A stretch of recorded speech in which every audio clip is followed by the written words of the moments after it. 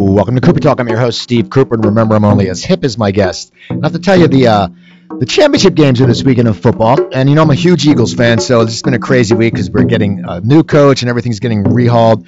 But I gotta tell you, this is a 1 year where I want any team to win as long as it's not the Patriots. And honestly, because I don't like the Patriots. They always win.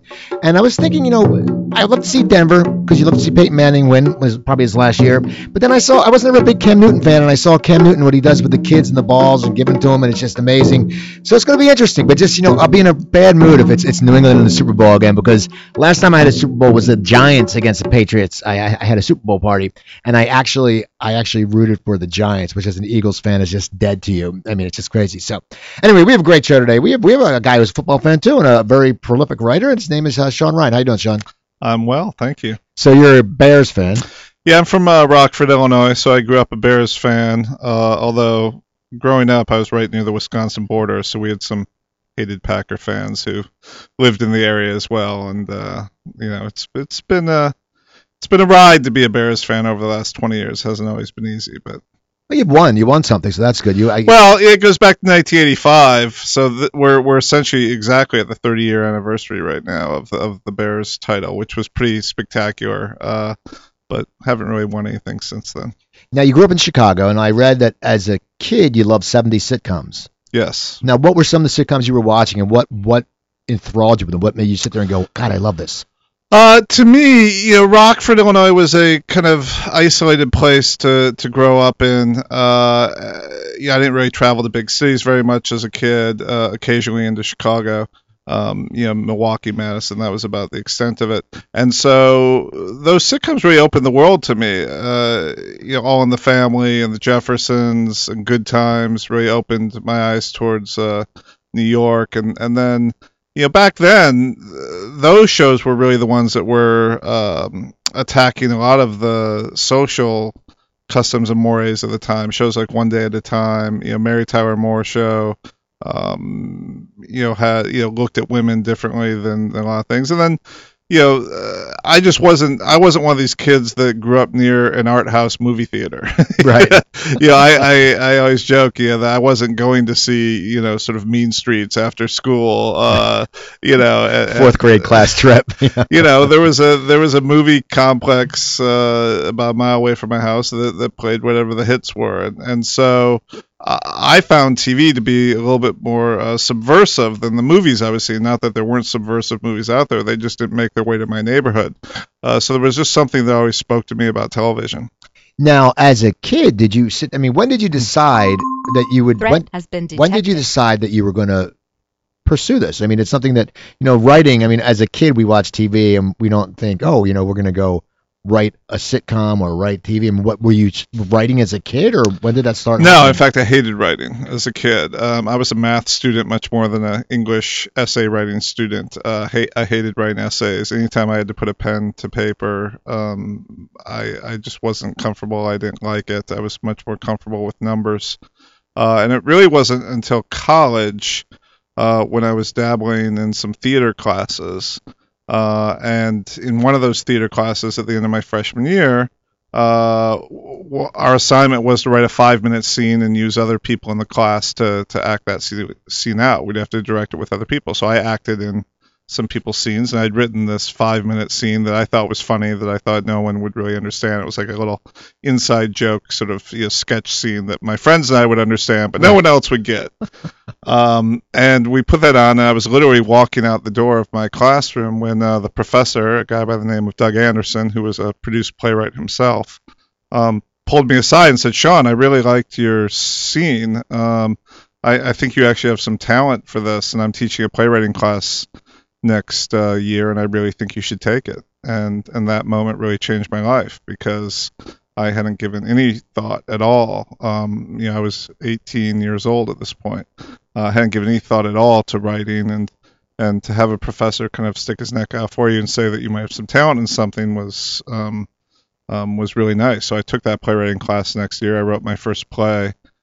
He selected that one along with 4 or 5 others to produce the second semester. So in a big student production, so I got to see my play, staged, and people actually watch it, and And at that point, I became hooked. I ended up changing my major, started writing plays. What was your major?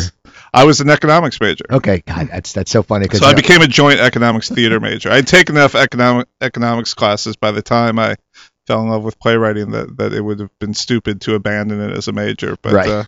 But I definitely neglected it my last 2 years. I took a lot more theater classes than economics classes my last 2 years. How did you choose your college? Because you grew up near Chicago, where it's cold, and you went to Vermont, which is so cold. I mean, was it just? I mean, because it's a cold area. Yeah, well, Rockford's cold as well, so it wasn't something I was intimidated by. I knew I wanted to get away. Just there was some wanderlust in me. I had been an athlete growing up. I was a very competitive soccer and hockey player, and I had done some traveling with those sports.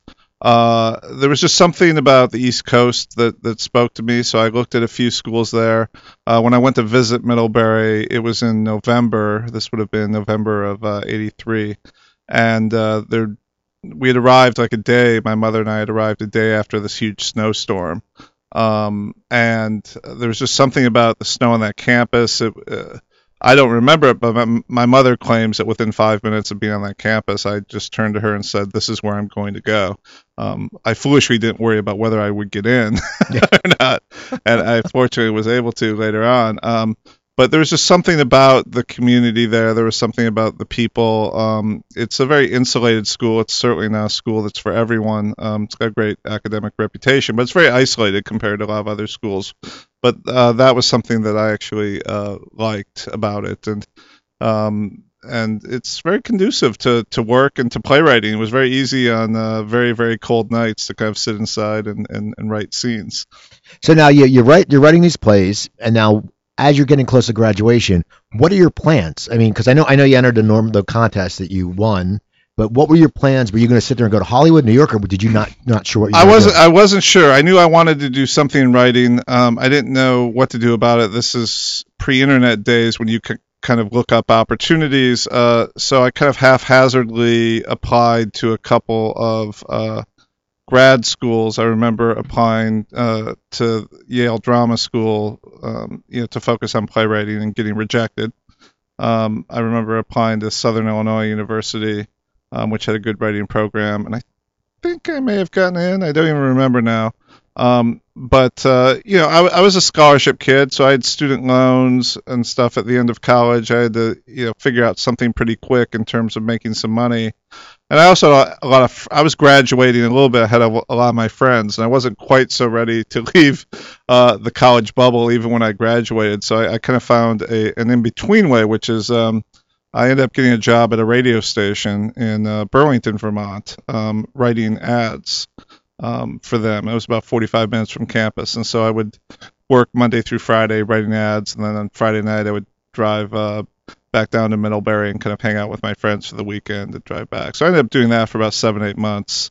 At which point you mentioned a contest that I had won, and it was at that moment, about 7-8 months after I started working at the radio station, that I won this playwriting contest, and part of the award was to take me to the Shenandoah Playwrights Retreat in Virginia. To workshop a play, and then the other part was to come to Los Angeles and spend 2 weeks in the writer's room of a sitcom. And so I was like, well, that sounds pretty great. I think that's what I'm going to do. So I left the radio station and moved to Los Angeles when I was 23 years old. So you just moved. You said, you know what, you knew something would come of this. Well, the award came with an opportunity to write a script and get paid. I think back then it was, I don't know, it was maybe $18,000 or something, which seemed like all the money in the world to me. So yeah, this was what I wanted to do. I was getting a little bit of a foot in the door. So people, because there are always people who, when they meet me, people who are trying to be writers, or when I go to speak places, people always want to know kind of, well, how you made it, how it worked for you. And of course, I've literally never heard any two people's stories be the same. There's no one way to kind of quote unquote make it. Mine was very, very unusual. I'd won this playwriting award. It was for best comedy play in the country for colleges.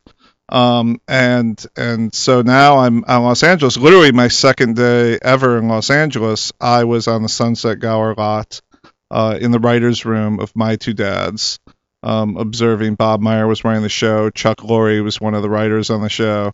Chuck was one of the very first people I met in this town. And I got to just watch for 2 weeks as they went about writing that show and putting on that show. And I thought, well, gee, I've kind of made it. This is pretty easy. And then when that ended, I didn't get any writing work or get paid for four and a half years after that. What were you doing at that time? Just hustling, or? Well, I had banked enough money because they did pay me for the script that they ultimately didn't use, and then I was able to kind of sell them a story idea that they did use. So between those 2 paychecks, it gave me about $25,000 or something, and essentially I just, lazily kind of lived off that for a year. Waiting for my big break to come, which of course it didn't come, and so my money was running out after a year. I was like, oh God, I got to do something, and I managed to get a job answering phones in a law firm from 5 a.m. to 11 a.m. every weekday, which is where I experienced my first earthquake. As a Midwestern kid, you never experience earthquakes, and I was on the 34th floor of this high-rise in downtown LA at like 5:30 in the morning, the only person in the phone room, because this was an international company, so they had to have somebody answering phones 24 hours a day there, because they had offices all over the world. And so I'm alone in this windowless room when the building just starts to like sway. I didn't know that the high-rises were built to sway with earthquakes, so I could feel myself like moving like 20, 30 feet. I was sure it was instant death. I was just terrified. But I did that for 6 or 9 months, and then voicemail came into vogue, and so I got laid off and got like 3 months severance pay. So that was cool to get paid not to answer phones. And then I found a job that worked well for me, which was I tutored kids for the math portion of the SATs. I'd always been a good math student, been a good math SAT guy, and had always liked working with kids. And I found this company that I did a lot of one-on-one tutoring with the kids. But the great part about it was I was able to make my own schedule. So, I would meet with the kids whenever we agreed, and I'd try to shove it all into the same 3 or 4 days a week, and then I'd use the other days of the week to write spec scripts. And I ended up writing like 16 or 17 spec scripts during that period. This is from 1990 until halfway through 1995, and I think became a better writer. I'd always been a clever writer from the moment I first started writing, but I wasn't really necessarily a good writer, and I wasn't somebody that had, at 23 years of age when I first moved out here, I wasn't someone that really had the requisite life experience to write anything of substance. Right. So really I just spent those years growing up, becoming an adult, struggling, living in a $550 a month studio apartment, always with at least one roommate, sometimes with two, and just really pursuing my dream. So that was 5 years of my life that to this day I really greatly value. I'm glad I had that, and in retrospect, I'm grateful that I didn't have a lot of success too early, too easily when I was 23 years old. I'm not sure that I would have appreciated it nearly as much as I do now. And I think you burn out also. I think, I talk about someone a guy was on the show who had a sitcom when he was 23, but they thought he was 35. And he said, when you're 23 and, and he was in UCLA auditioning, right, what he wasn't supposed to, all of a sudden you have this money and you're 23 and you think, I remember college, going to spring break, like, oh, I have $600 and you live like a king. But if you're 23 and you have like Hollywood money, it's a dangerous cycle. I can't imagine. I mean, I certainly found a way to blow through $25,000 when I was 23, and thought it would last forever. I can imagine if I was making kind of real Hollywood money at that time. I always had a good head on my shoulders in terms of not getting coked up, right, and blowing money that way. But there's nothing wrong with spending 3, 4, 5 years of your 20s struggling, having to live on 10, 12 grand a year, which I did. Try living on 10 grand a year in LA. I did, for a couple years. And it hardens you in a good way, I think. And I'm really appreciative of those times. So then what was your first break into TV then? After you're doing this, you're doing, the years, you're on 12,000, you're staying around, which a lot of people say that's also, it's staying in the game. Yeah. It's not going to be. Well, I never got into debt. that was the thing that always worked for me. And one thing I always try to tell people is try to avoid being in debt, because being in debt eventually forces you to make decisions that you might not artistically otherwise make. So essentially, I lived off of what I made tutoring and anything else I did. But I never at that point had to take a job that I didn't want to take, and I could always find the time to write. So my quote unquote big break in 1985, I'd written a number of scripts, and I was at that point I wasn't sure whether I wanted to be a comedy writer or a drama writer, so I was writing comedy spec scripts. This is nowadays most writers tend to write original scripts that are what help them get work. Back then in the 90s, the most popular thing to do was to write spec scripts of existing shows on TV. So I wrote, for comedies, I wrote a spec Cheers, spec News Radio, Seinfeld, and at that point in early 1995, I'd written a spec Friends, and there was somebody at MTM, a guy by the name of Michael Lansbury, who was an exec there, and he had read my spec Friends and thought it was funny and thought it was good, and brought me in for a meeting, and essentially was like, "How do you like to write a pilot for us?" And so I was like, "I would like that very much, sir." And so all of a sudden I was getting paid to write a pilot for them, and unsurprisingly, nothing ever happened with it, but it did draw the attention of a few other people. It drew the attention of some people at Reicher Entertainment at that point, Rob Keneally especially, who was running Reicher back then, and they said, "Well, how do you like to write a sitcom pilot for us? We like this other one you did. How do you like to write one for us?" So I wrote one there, and that one actually got some attention, and Lifetime bought it, and it almost got made, but then it didn't get made.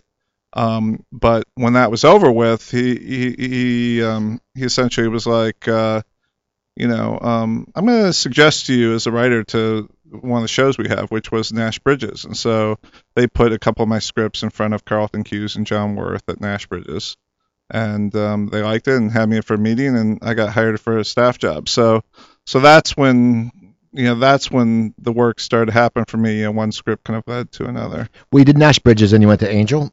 Yeah, I did 3 years of Nash, and my contract was up, and they wanted me, Carlton and John wanted me to come back for a fourth season, and I really loved them, and it was really a great job in that they were hugely supportive. It was close, it was literally close to where I lived. It was a very easy job in that regard. I had gotten used to the show. I knew the rhythms of the show, and it was very tempting to stay. But I also felt like I was still a young writer, that I had a lot to learn, that I'd kind of learned everything I was going to learn on Nash Bridges in those 3 years there. And I had an offer to go work for Joss Whedon on Angel. It was less guaranteed episodes. It was on the other side of town, which meant an annoying commute there and back. People in LA, you don't understand. I didn't know that show all that well. It was a real risk in my mind to take it, because my wife and I had just had our first child. But something in me told me that I would learn things there that I hadn't learned at Nash, and so I took that job and spent a year there. And then you're spending your writing these things now. How does it come to when you get sought out to create The Shield? Because did they offer you when you were there? Well, I didn't get sought out to create The Shield. That sitcom script I mentioned that got bought by Lifetime and almost got made there. One of the executives at Lifetime, who really liked the script, who I think was fighting for it to get made, even though it never did, she was married to a guy named Lou Wallach, and Lou was an executive at Fox TV Studios, and I was at some kind of Lifetime party or something at the time that the script was alive, and Lou saw me and introduced himself and said, I'm aware of your script because my wife works over at Lifetime, or I thought it was funny. Would you like to come talk to us about something? And I said, sure. This was sort of as my Nash Bridges days were sort of ending, and they hired me to write another sitcom pilot. To make a long story short, we could never agree on what the premise for the pilot should be. And they were always talking to different networks, like, what are you looking for? And they'd say, oh, we're looking for a college show. And they'd say, hey, Fox is looking for a college show. And I would spend the weekend trying to come up with my version of a funny comedy college show. And of course, nobody ever bought those things. And we'd gone through like 10 different ideas. And I think they were aware that if they didn't have me actually write something fairly soon, that they were going to have to pay me and they wouldn't get a script out of it. And so Lisa Berger, who was running the company then, sort of sat me down and was like, listen, we've tried a lot of things, but, listen, what would you really like to write? And it was the first time, like in 8 months, that rather than me chasing somebody else's idea, I was being asked what would really interest me. And I don't know why I did this. It was the craziest thing in the world because they'd hired me to write a sitcom, but I came back 2 weeks later with the idea for The Shield. And I knew that it was going to be crazy, and I knew that what I saw in my mind that was different, because it's, it could just be seen as just another cop show, but I knew what was different was the tone. And so what I'd done was I'd written the first 5 pages of the pilot, and I said, so I have this idea for the show, this is this, and here's why it's going to be different. And I just handed Lou the pages, and I sat and sort of watched as he read them, and he read through them, and he's like, oh, this is pretty good. And for some reason, they crazily let me write this drama rather than a sitcom. And when it was over, when I turned it in, it was just as my days at Nash were ending and my days on Angel were beginning. And so I just completely forgot about it. And, was just trying to be a good writer for Joss and David Greenwalt and Tim Minear on Angel. And unbeknownst to me, Fox TV Studios sent that script to a couple places. And one of the places they sent it to was FX. At a time when FX was looking to launch themselves into original programming. And so maybe 5-6 months after I turned that script in and had completely forgotten about it, I got a call saying that, these 2 guys, Peter Lagori and Kevin Riley at FX, wanted to meet with me to talk about that script.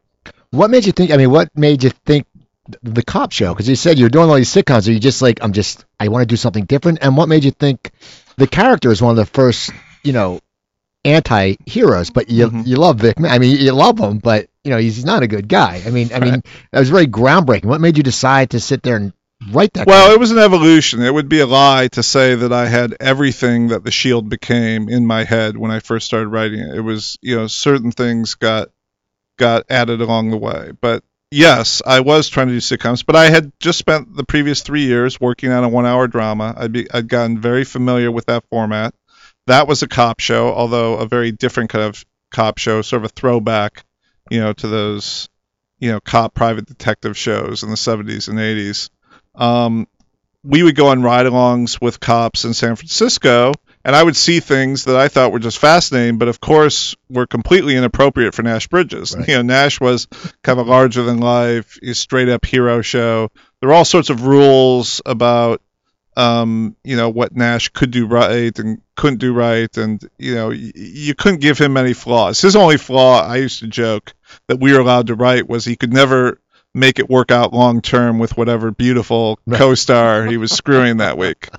And so after 3 years of writing that, really The Shield came about as me just wanting to get something else completely out of my system. After writing a show that had these sort of strict rules, and the hero cop always had to win at the end, always, could never make a mistake, could never be wrong about who he thought did it. I just wrote this script to kind of get that out of my system. And I thought, well, these fools at Fox TV Studios are paying me to essentially write my next spec script that will help me get a job if and when Joss Whedon fires me off of Angel.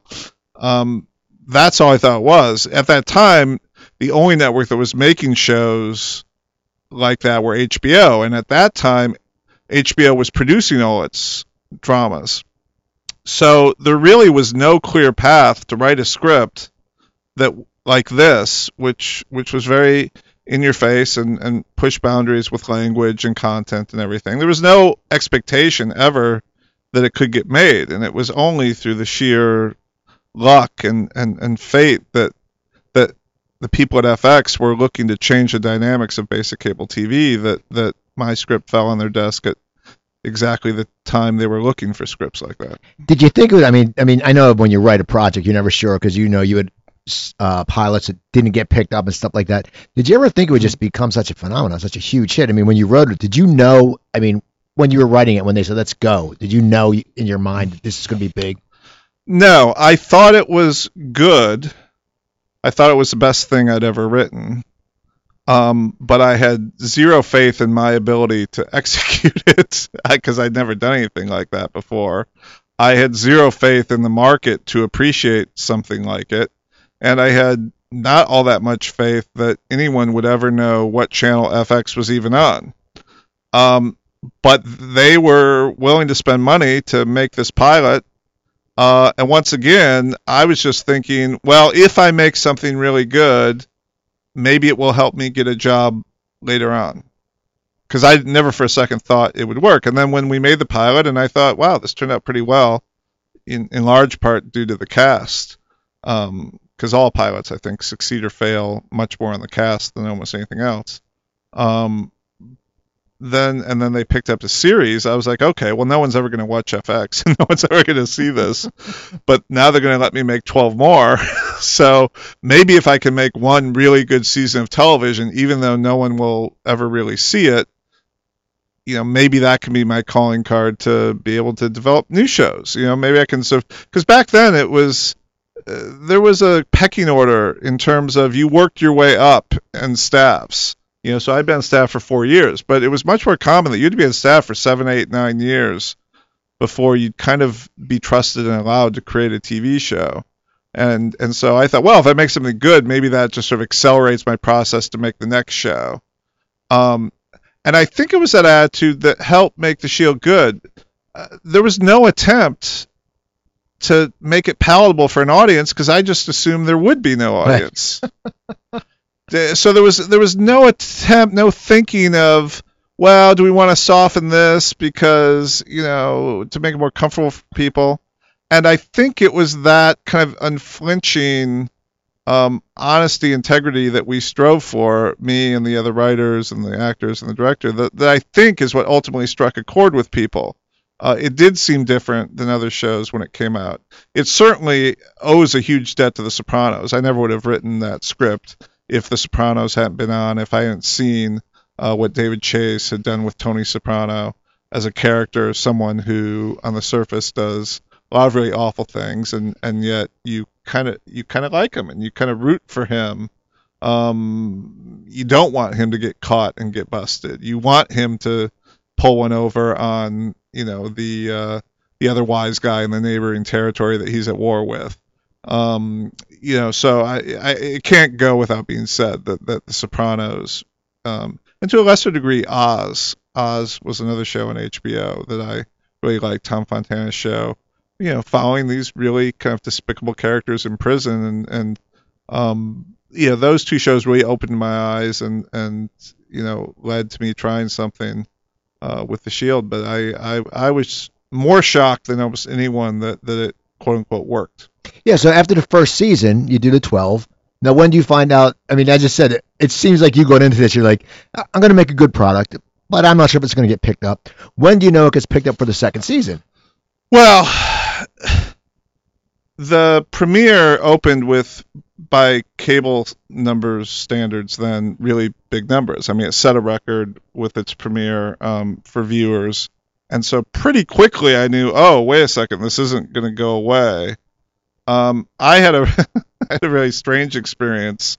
We were still making the show, and I was still editing one of the last few episodes when I got the news. But what was weird is I was very, very close to my grandmother, my mother's mother, and she had been sick for a while.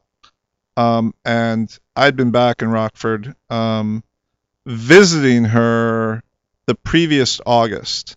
And literally, this is the strangest thing, but literally, I was in the car in the parking lot of the hospital, and I knew there was a good chance, as I was about to enter the hospital, that this was probably going to be the last time I was ever going to see her, because after that visit, I was going back to California. I knew she was sick and didn't know how much time she had, and so I was kind of steeling myself in my car to, do that last visit. And as I'm sitting there in the car, my phone rings, and it's Kevin Riley going, "Hey, we're picking up your pilot. We're making a series. Congratulations!" Like super, and I'm like, "Oh, thanks." Like he was just shocked that like I wasn't more excited, but I was in this mindset about seeing my grandmother. So that's the backstory for this. So cut to it was March or April. I'm woken up in the morning with a call that my grandmother has passed away, and and she really made a lot of things possible for me in my life. I was super, super close to her, and so once again I was like, oh God. And so it's like, okay, so now I'm making plans. I'm gonna fly back to Illinois to sort of do this, but I've got to try to finish cutting this one episode before I go. So now I go into the Shield offices, and I'm not doing all that well, and I'm in there just trying to get through the day, just trying to get through cutting this episode so that I can get on a plane and kind of concentrate, on my family and my grandmother. When the phone rings and it's Kevin Riley, "Hey, congratulations! We're picking up the Shield officially for season 2." And I'm like, "Oh, thanks." It just went, and at that time, the first time I didn't tell him, "Oh, I'm sitting in the parking lot of my house," but the second time, obviously I'm very excited, Kevin. My grandmother just passed away. But I always found it so odd that those two pieces of news were sort of bookended by these things around my grandmother. So I found out, during this, very sad time for me, that the show, was picked up. Although by that point, everyone expected, you're not gonna launch a new thing, get the reviews they got for that show, get the ratings, and not do it. But I'm always somebody that I never assume something's going to happen until it actually happens. So it was nice to get the official word. Now, as a writer, and as your first time creating a show, yeah. Now that you picked up the second season, what's going through your mind? Because are you thinking, okay, I have to get a story going, but then you're thinking, I want a story that will go maybe to the third season. I mean, how do you attack that? Yeah, that's really the first time that I was kind of forced to sort of think of the show long term, because I didn't spend a lot of time thinking about future seasons when we made season 1, because I thought season 1 would be all we would ever do because nobody would watch it. So now in success, you're kind of like, okay, well, now this is tricky because you want to, people are used to seeing the characters really propelled forward. They're seeing situations and characters really change, and the basis of TV, especially back then, was always sort of end up in a similar place to where you started so that the show can go on as long as you can. And there were certain shows that had proper endings, but the vast majority of shows, even successful ones, just kind of ran for as long as they could run, and then one day they'd be canceled, and there was never really any proper wrap up to the show. And now all of a sudden you're thinking, okay, well, I certainly have to assume at least a season 3 and season 4 as we sit down to make season 2. So you can't progress the characters so far that there's nothing left to tell after that. And yet the audience is expecting you to, have something to say that's, on an equal level as season 1. And that was by far the hardest period in my professional life, transitioning from season 1 to season 2, because all of a sudden, expectations are so high, and now you're a huge asset to this network, and you can't help but think, oh, there's lots of people whose careers are kind of riding on the success of the show now and keeping it going. They kind of rushed us back a little bit. They understandably wanted the show back on the air as quickly as possible. So it was like the classic case of the band that has a big hit first album, and then the record company makes them get back in the studio right away for a second album. It's I didn't have as much going into it in terms of ideas, and yet I had very high standards for what I wanted the show to be. And so the result was a lot of really late nights, a lot of really long hours, a lot of trying things, throwing out, a lot of, scripts turned in, literally hours before prep would begin on them, and then, rewriting them, constantly. I remember just sort of standing in my shower one day near the end of it and just kind of almost collapsing and breaking down. It was just all way too much. But we got through it, and then subsequent seasons ended up being easier than that. But the second season was definitely harder than the first season. Now, when did you know that the Shield was going to end? I around season 4, it became really, really important to me that it was less about when the Shield would end than making sure that I would know when the Shield was end and could prepare for it and could write an ending for the show. So it was around the end of season 4.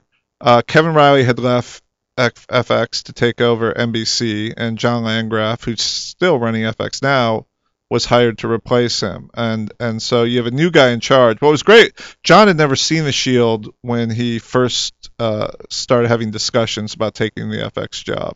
And then he started watching it, and he and his wife became big fans, which was super nice. So it wasn't a case where he came in and wanted to crap all over, somebody else's shows. He was really, really super supportive. And I began having conversations with him very soon about, this is the kind of show, especially as FX's first drama, because at this point they also had Nip Tuck and Rescue Me, so they were becoming this full-fledged network. I was making the case it was really important that they allow us to build an ending to this show. And neither of us knew exactly when that would come, but we agreed that we would continue to talk about it, and that it was probably better to get out a little too early than a little too late. And so when we were making season 5, I thought for a little bit that maybe season 6 would be the last season. And I mentioned that to John, said, let me see where season 5 goes here. Now, season 5 ended up being one of our best, if not our best seasons, and it did sort of creatively reinvigorate me, and there were some big plot things that really launched us. And then as I started talking about season 6, I said, I don't think I'm going to be able to wrap things up in season 6. What if we, were to say season 7 is the end? And I know that going in, and he said that was fine. That was great. So essentially I had 23 episodes, the 10 episodes that ended, that ended sort of season 6, and the 13 episodes that comprised season 7. I had those 23 episodes to build towards a conclusion and an ending. How is it though, just to get rid of it's your baby, right, and to sit there and get rid of you have to do something with the character. Do you feel pressure on, because so many times people forget that a show's great for 7 seasons, but if people aren't happy with the end and they go, finale, hey, what this sucks, it's like, well, you know what? Guess what? You loved the show for 7 years. I mean, you can't top thing. I mean, did you feel a lot of pressure when you had to write? I did, but it was mostly pressure on myself. Because I said, this was my baby. I loved it. I wanted to end it as properly as I could. So one of the things I did, I went back and I watched a lot of series finales, both for sitcoms and for dramas, and tried to sort of think about which ones went right and which ones went wrong and why. And one of the things that I came to believe was that a lot of times the shows, I thought, tried to go too big on their finales. They almost became something different than the show really was. I would say Seinfeld is the best example of that. The Seinfeld finale doesn't really bear that close a resemblance to most Seinfeld episodes. And I thought the best finales were the ones that were sort of logical conclusions to what had come before, and that felt like episodes of those shows. They didn't try to change the formula all that much. And so that was something that I tried to do, and listen, I'm the credited writer on the finale, but it should be noted that I definitely got some scene help from other writers on the show. We were on deadline, and so I wrote the majority of that script, but Chick Egley and Kurt Sutter and Scott Rosenbaum and some other people, Adam Fierro, they all kind of contributed to that episode and that script. But it was a case where I was very worried, but having such a lead and a head start on it, we had really buttoned down the story so well that it kind of made it a little idiot-proof. I think the story worked really, really well that we came up with. So at that point, we knew the characters so well, it was just kind of filling in the dialogue blanks. Really, the few episodes before the finale were kind of harder than the finale. Even though people remember the finale really well, and people tend to regard it pretty well. So what's it like when it's over? I mean, you just sit there and sit back and go, I missed this, or man, that's a relief. Well, or, I had just gone on strike as we were filming the last episode. That's when the Writers Guild strike started, and I was a member of the negotiating committee on the Writers Guild at the time. So I was very involved in the politics and the negotiation. So my focus was pulled a little bit. I wasn't able to completely 100% focus on the ending of it all, which was strange. And then when the strike ended 100 days later, FX was very good about it. They could have had somebody else edit the final episodes, but essentially they just sort of put them in a box and waited for the strike to end. And then when the strike ended, they let me go back and start editing the episodes. And that was strange because now I'm going back to a building that our offices had closed down, so now I'm editing in a building in rooms I'd never been in before, and the production's done and the actors have all moved on. It's really depressing for a showrunner to end a show because there's something big and majestic and celebratory about on set on the final day of shooting having this big thing, except you still have like another month and a month and a half of work still to go. And slowly, one by one, everybody on the show disappears. First, it's the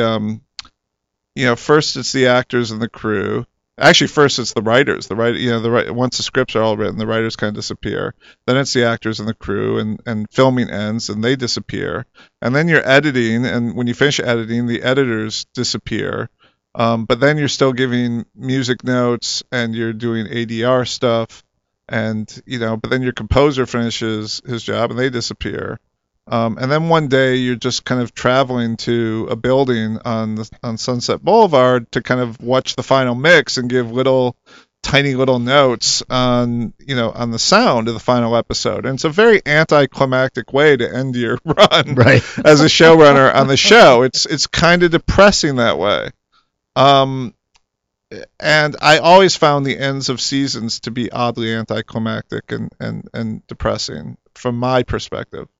Now, what was great was eventually those episodes aired, and people seemed to really like the last season, and specifically the last two episodes I think are very impactful and closed out the series in a great way. And so when people actually started watching them, that's when I was able to kind of feel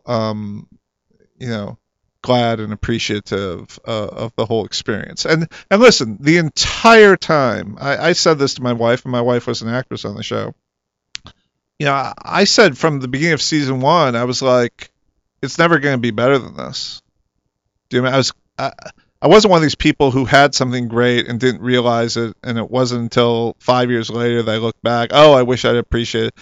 I completely and utterly 100% appreciated the S.H.I.E.L.D. experience. Knew it might be the best thing that I would ever work on in my career, which was a little depressing because I was still young. Right. That was going to be hard to surpass the impact that had. The people who worked on the show were friends of mine. Literally friends of mine before the show were actors on the show. Jay Carnes, and who played Dutch, and Dave Snell, who played Ronnie, they were best men in my wedding years before we made the S.H.I.E.L.D. My wife was on the show. I was casting a lot of people I knew in my life. So it had this family feel, and it was very highly regarded, and the ratings were good, and there just wasn't anything bad about it. And I knew in my gut that it was never going to get better than that, and it hasn't. Well, but I mean, the thing is, though, it was a great show. I mean, that must be, for you, it must be great, because I remember I would get the FX East Coast feed. So I'd meet my friends for happy hour, and I go, I got to be home because I didn't have TV. I got to be home by 7 because it was on, So they'd be like, well, come on, I can't. I got to go and see the S.H.I.E.L.D. And I'd drive home, and I'd run upstairs, and I'd put it on, and I watched it every week. I appreciate that. My friends turned me onto it, and I had watched, actually, they gave me season 2 for Christmas. Right. So I watched season 2 before season 1. And then I had to go to the store for season 1, the video store. Yeah. And then, no, this guy wouldn't return like the last. It was like special things in like 2 episodes. And the guy had it out for like 3 weeks. I'm thinking, can you call the guy? I want to see the damn ending. Now I want to talk about your new show. Yes. Now that premieres Friday, I believe? Yeah, the episodes is on Amazon Prime, and so all 10 episodes will magically appear on the Amazon Prime website on Friday, January 22nd. And it's Mad Dogs. It's called Mad Dogs, yes. Now, what did this show about? And I'm going to watch it because we have Amazon Prime. I told my girlfriend, I said, Joanne, I said, we're going to watch this. If you don't want to watch it, I'll watch it. Because, the best thing about Amazon is like, smart TV. So we have Amazon Prime. You just pop it on. I've spent a lot of time thinking, when Amazon picked the show up, I spent a lot of time thinking about how the viewing experience changes when you watch something on a streaming site like Amazon or Hulu or Netflix. And to have the instant access to the episodes, I think changes the way people view it. And as a result, I think, might change the way that people like me do our jobs and the way that we write these episodes. There is something, this kind of show that I think is going to be really fun to watch a lot of episodes in a row on. We've tried to design it so that it's really tempting just to push play on the next episode when you finish one. But basically, this show, it's a quote unquote remake of a very successful British series, also called Mad Dogs. That was created by Chris Cole in the UK. And Chris and I have partnered together to do this version. So it contains a lot of, the brain and DNA that Chris brought to the original UK version to this. But essentially, the reason why we did it is I'd gotten to know Chris as a writer because I'd seen Mad Dogs, the UK version, and really, really loved it, and was just interested in what he might want to write next. And then Sony, the company I worked for, ended up buying the company that made the UK version of Mad Dogs, and they were like, hey, now we own the rights. Are you guys interested in doing an American version? And I said to Chris, well, are you interested in doing an American version? Because, I thought that was pretty damn good, and I'm not in the business of sort of making lesser versions of good TV shows somewhere else. And he thought about it and came back and was like, I think it's good too. I really loved it, but there were so many things that I wish could have gone a little bit differently, and choices I made where I would have made different choices, and I kind of would relish the opportunity to do a different version and be able to go off in a different direction. And so that got me really excited. And so the two of us have partnered on this, and basically the story of the show is there are four buddies who are friends in college who are now in their 40s, and they all travel together down to Belize to visit a fifth college buddy of theirs. These were the five guys who were all close at the University of Illinois back in the 90s. And their friend has become very, very successful, very wealthy. He's got this amazing villa on the ocean in Belize, and he's kind of hosting them. He's paid for their tickets to come down. Although that creates an interesting dynamic. Used to be equal friends, and now some are more successful than others. And it turns out, there's a real question of, just because you were friends 20-some years ago in college, does that mean that you automatically have to be friends in your 40s? And so a lot of bitterness comes out, a lot of recriminations, a lot of memories come out, and it's all built around this friend who may or may not have gotten his money in very shady ways. And very quickly things go horribly, horribly awry for them. And what Chris always talked about that I loved was he always says these are everymen. There's not a James Bond in this group. There's not a Jason Bourne in this group, and they find themselves in these horrific experiences that they have to try to extricate themselves from. And really, this is a character show, kind of disguised as a thriller, I guess, because there's a lot that we get into about what it's like to be a middle-aged man. Especially when you've not lived up to the dreams that you had for yourself in your 20s. Chris describes this show as a farce noir, which I think is a great term and a great way to describe the show. I describe this as a show about the uselessness of the middle-aged American male. Right. And it was a really fun show to do, and we've got really amazing actors. Ben Chaplin and Steve Zahn and Romney Malco and Michael Imperioli and Billy Zane are the five friends. Who's the rich one? Billy Zane. Okay, I can see that. Now that's that's totally like perfect casting. You think, okay, someone's sort of shady, perfect cast. Because I looked at the cast and I was like, as I was telling my girlfriend Joanne, I'm like, check out this cast, and she's like, oh my god, and Roman, they're all great actors. They're all great, and it was a really hard process to cast the show because you're not just looking for great actors, but you're really looking for people who believably would have been good friends 20 some years ago, that they're contemporaries, that you believe they were in the same class together in college, but you have to understand why they would have bonded then and why they're bonded in a different way now. And it just won't work if you have 4 of these actors who are great and one who's mediocre. You need all 5 to kind of really be able to step up and act opposite each other. And we got very, very fortunate. So much, as I mentioned earlier, so much of a show's success really is dependent on the casting, and here I think we hit a home run with these actors. So it's been good. We launched in a few days. The reviews have been coming out. We've gotten some really, really stellar, amazing reviews. More will come out. I don't imagine they'll all be stellar because it's a different kind of show. I don't think there's another show on TV like it, and so it won't be for everyone. But then again, The Shield wasn't for everyone. My hope is that this is like a certain segment's favorite show.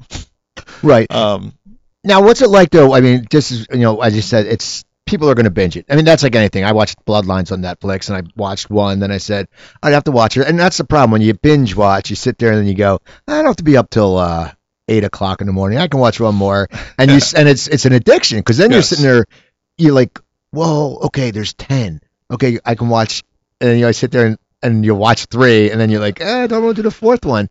Now, what's it like when, when it's your project, that when there is TV every week and you see social media, people will go, well, people ruin it usually on social media, like The Walking Dead and all that. You see the automatic feedback. But when you create it, but for this, it's all done now. Now, do you sit there and think, now that it's all done, you can't change anything? Like, if you're doing a series and some in the middle of the road, you go, we can take a turn this way. You can. Right. But for this, I mean, what's that like, just to know it's all out there at once? Well, I would say randomly in my career, for reasons beyond my control, I've oftentimes made shows that were kind of done filming before the viewing public got to see them. The Shield, I think we were filming our last episode of season 1 when the first episode aired. So once again, we didn't have a chance for the audience to interact with the show and react, and for us to react to that reaction. Obviously, we could react to stuff between seasons. When I made Terriers at FX, we filmed all those episodes before people watched them. Which was a great show. Thank you so much. And I think Fief Sutton wrote on that, didn't he? Yeah, he did. Yeah, Fief. Yeah. Yeah, Fief was because that show really combined drama and comedy, and Fief, who, for your listeners, he was a guy who ran Cheers at one point. He's been on. Yeah, he's a great guy. And amazing career, and actually there's if you got 30 seconds, the contest that I won. Going back to the beginning of our conversation, the playwriting contest, best comedy play in the country, I won. I found out that one of the people who had won it years before me, because they gave it away, the contest was yearly, was Fief Sutton. And so I was encouraged to call Fief Sutton when I was 23 years old, which I did, and I had about a half an hour conversation with him when he was running Cheers, which was my favorite show at that time, where he gave me some advice and was super nice. And so that was in 1990, and you cut to 2010, and Fief and I were working together on Terriers. So that's how things come full circle. But this is the first time that I've had a show that's going to all stream at once. The pilot streamed. A version of the pilot streamed last January before it got picked up, because Amazon does a thing where they release all their pilots for people to watch. We have made a few changes to that pilot, so if any of your listeners watch the original one, it's still, I think, worth watching the new revised pilot now. But it'll be interesting to see how people react. I don't know if it's a good thing or a bad thing that on Saturday morning I'll wake up and not really know how the show did. Right. And the metrics for success are very different. If you have a show on FX, they're going to try really hard to drive an audience to that premiere night, because usually in TV, audiences decline from where you start. So you want to start at a high number, and you hope that the decline is gentle enough that you settle in a place that's going to be successful. But if you know, like Terriers, we never really did get an audience to show up for that first night. And so it became impossible to kind of, build an audience off of that. It was very difficult. Here, Amazon doesn't really care if people watch it that first Friday, if they watch it that weekend, if they watch it 3 weeks later.